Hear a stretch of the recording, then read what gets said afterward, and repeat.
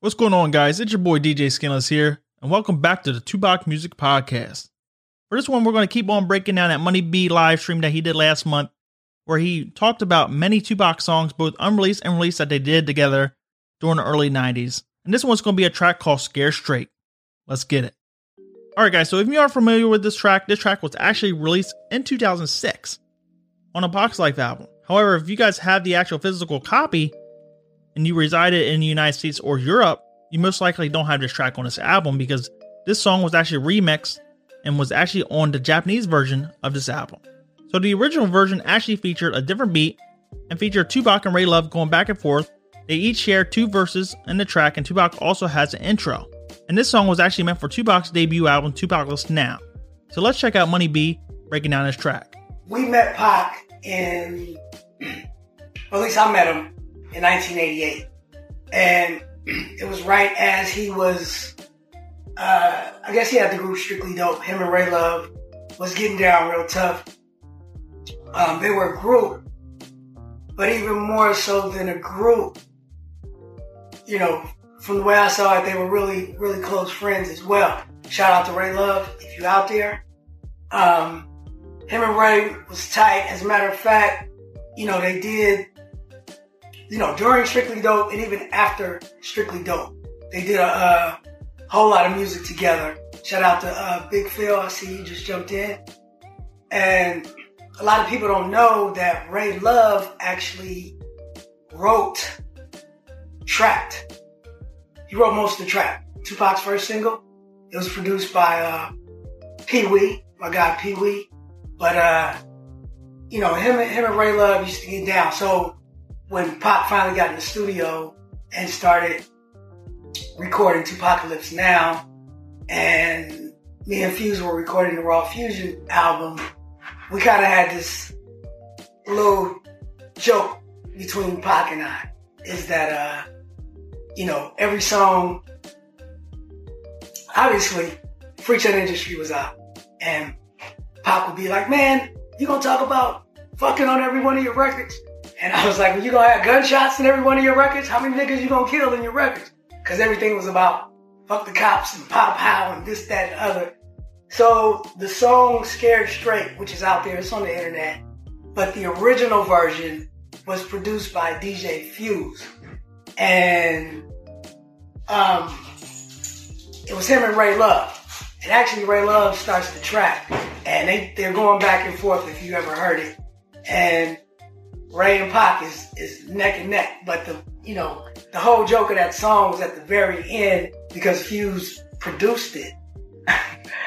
You know, Pac wanted the gunshots, and I was like, just put hella gunshots because I know that's what he wanted. So I'm gonna play a little bit of it. I'm gonna skip and go towards the end so you can hear some of that record. But at the end, you hear just all these gunshots at the end. He liked it, but it was kind of like a little joke that we had going on. Check it out. So what's really crazy about this is, yeah, like I said, it was released on Pac's Life, but Pac's Life was a Death Row era album. So you had tracks from 95 to 96, and then randomly they threw on a 1991 track as a bonus track, and it was only for the Japanese version. Now this is a very solid remix, and usually I'm iffy on remixes, right? Because I make my own remixes, but for a Tupac album, I feel like it has to be a little bit better. It has to be more true to Tupac's style, and it has to keep true to the elements of the overall sound production of that song as well, and the layout. So if I was doing like a Tupac album, I wouldn't do crazy stuff like different modernized beats and different singers that he would never mess with and had in like custom hooks and stuff. I would keep it true to the actual song. So this song, they actually remixed the total beat. They removed Ray Love, so it's a very different type of vibe. It's very dark compared to the old school feel of the earlier track, the earlier version. But I feel like this is the best remix besides Dumpin' on the Pac's Life album. And that's kind of crazy because it wasn't even on the official track list. So it stumps me why this track actually got put on there, and then in 2007 they released Resistance Temptation and Dope Fiends Diner, both in remix form, and those tracks were also from 1991, the Tupacless Now era album. Why didn't they just bundle these tracks together, Resistance Temptation, Dope Fiends Diner, Scared Straight, throw on some other tracks like Revenge of the Lunatic, What I Won't Do for Love, Tears of a Clown, Break 'Em Off Something, Number One with a Bullet, Fade Away, No Parts of This, and you would have a solid Tupacless Now 2 type album of his early days. So guys, how do you feel about this? Do you like the original? Do you like the remix? Do you feel like they should have kept Ray Love on the actual remix? You can find both of these versions on YouTube. Scare Straight. The main video that pops up is probably going to be the remix version. However, you type in Scare Straight with Ray Love, you'll find the original version. Now for me, I feel like they should release this again. Bundle all the 91 tracks together again. And release the original version or release a new remix with Eminem. I think that'll be a solid feature on there as well. Alright guys, we're back with the Tupac Music Podcast. It's your boy DJ Scanless. For this one, we're going to break down this recent Snoop Dogg interview that he did with Charlamagne the God on whether or not Eminem is in Snoop Dogg's top 10. Let's break it down. Let's get it. Alright guys, so I'm sure you guys probably stumbled across another YouTube video about this, but I'm just going to give my overall thoughts on this whole thing. Before we get into it, let's play that clip. You got to look at what Dr. Dre was always up against. He was never like the greatest producer in the world when he was with NWA, and he was making the greatest music in the world, but they wasn't giving him that. So when he finally got a chance to get with Death Row Records and have a breath of fresh air, some new MCs and a new light, he was definitely going to show his ass. And from that point on, I feel like Dr. Dre put his stake down as like, I'm the dopest producer in hip hop. I don't give a fuck where you from. You can't fuck with me. I can give you my track record and show you better than I could tell you. Everything I put out spent off something tremendous. And I started careers that ain't never died. So with that being said, we have a great list of producers, but they can't say that. You ain't put out a nigga from the West, a nigga from the Midwest, a nigga from the East, and all of them successful? Yeah. It's never no long list of finding talent. Every time you come out, this nigga find jewels and he make Eminem. The great white hope. White rappers had zero respect in rap. Let's keep that 1,000. None. He has probably put Eminem in a position where he could be labeled as one of the top 10 rappers ever. I don't think so. But the game feels like he's top 10 lyricists and all that comes with it. But that's just because he's with Dr. Dre, and Dr. Dre helped him find the best Eminem that he could find. Because there's some niggas in the 80s that he can't fuck with. Like who? Like Rakim. Yes, sir. Like Big Daddy Kane. Yes, sir. Like KRS-One. Like LL Cool J. Shall I go on? When you talking about this hip-hop shit that I can't live without, I can live without that. So in this, Snoop said that Eminem, the great white hope, white rappers had zero respect in rap. And I feel like that's very much true because before Eminem got into the game, you had Marky Mark, Vanilla Ice as the main rappers that were white. Mostly those guys were just flashes in the pan. They didn't have a very vast catalog of, say, a Dr. Dre, of a Snoop, of an Eminem, 50 Cent, whatever. They didn't have those many type of hits that these rappers had. They only had Vanilla Ice's Ice Ice Baby was a hit. That was it. Flashes in the pan. So when Snoop says that white rappers had zero respect in the rap game, that's very much true because back then, it was virtually uncommon for a white rapper to be successful in rap. But then Snoop also says Dre was probably the reason as why he put Eminem in that position where he could be labeled as one of the top 10 rappers ever. And then he also goes on to say that Dr. Dre helped him find the best Eminem that he could find. Now that's very much true because will we have as many hits from Eminem early on in his career if it wasn't for Dr. Dre's production? It's very well possible that Eminem could have made the songs on, say, Sony, Def Jam. If he would have got signed to a different label, Eminem very well could have made these songs over different beats and with different producers. Maybe he would have went with Irv Gotti, Swiss Beats. You don't really know. DJ Premier, you don't really know. Eminem could have made hits with anybody. But Dr. Dre and his whole aura, I think, put Eminem on a pedestal very fast. It gave him the limelight very fast. So I will give him that. Dr. Dre was a main catalyst that pushed Eminem early on in his career. But that's not to take away from anything from Eminem's actual talent and lyrical ability on these records. But what's actually funny about this is Snoop goes on to say that he puts Slick Rick, KRS-One, Ice Cube, Big Daddy Kane, Rakim before Eminem. Okay, I can understand that based on the way you're raised and maybe the way you're brought up and what era you're brought up in. Maybe you have a different top 10 than anyone else. See, I don't really like getting in the whole top 10 dispute thing because it could be a different reason why you have a rapper on your top 10 list that someone else doesn't do because they just relate to you more. Their music hits at home more to you based on your life situations and things you've been through, or what era you were brought up within. See, for me, I was raised on 90s music, so I love Tupac, Biggie, Nas. So when Big Daddy Kane and Rakim were all in their prime, I basically did not exist back then. But through YouTube and through Spotify and buying their albums and whatever online and in stores still, I was able to gain an understanding of their type of hip hop and how they progressed it as artists as well. But to me, I'm always going to relate to 90s rap a lot more than modern rap and 80s rap. That's just the way it is. So I can understand from Snoop's standpoint that he likes 80s rappers more so than 90s rappers. But the key thing here is that Snoop was actually on Jimmy Kimmel back in 2017, and he named his top 3 rappers. It was Slick Rick, Ice Cube, and Snoop Dogg. And if you're a big Eminem fan, you know that Eminem made his whole list. He didn't even have himself on his own list. But Snoop, he has the balls to put himself on the list and not give praise to Eminem, Biggie, Tupac, Nas, or anyone else like that. I can see it that Snoop thinks of hip hop and the roots of hip hop being vastly different than the way that Eminem cultivated it, really, right?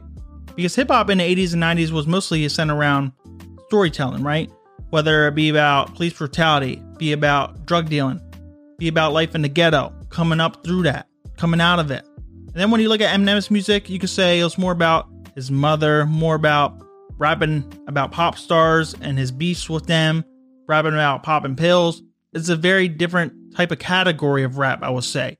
And Eminem appealed to more white fans as opposed to 90s rappers that appealed to blacks and Hispanics, right?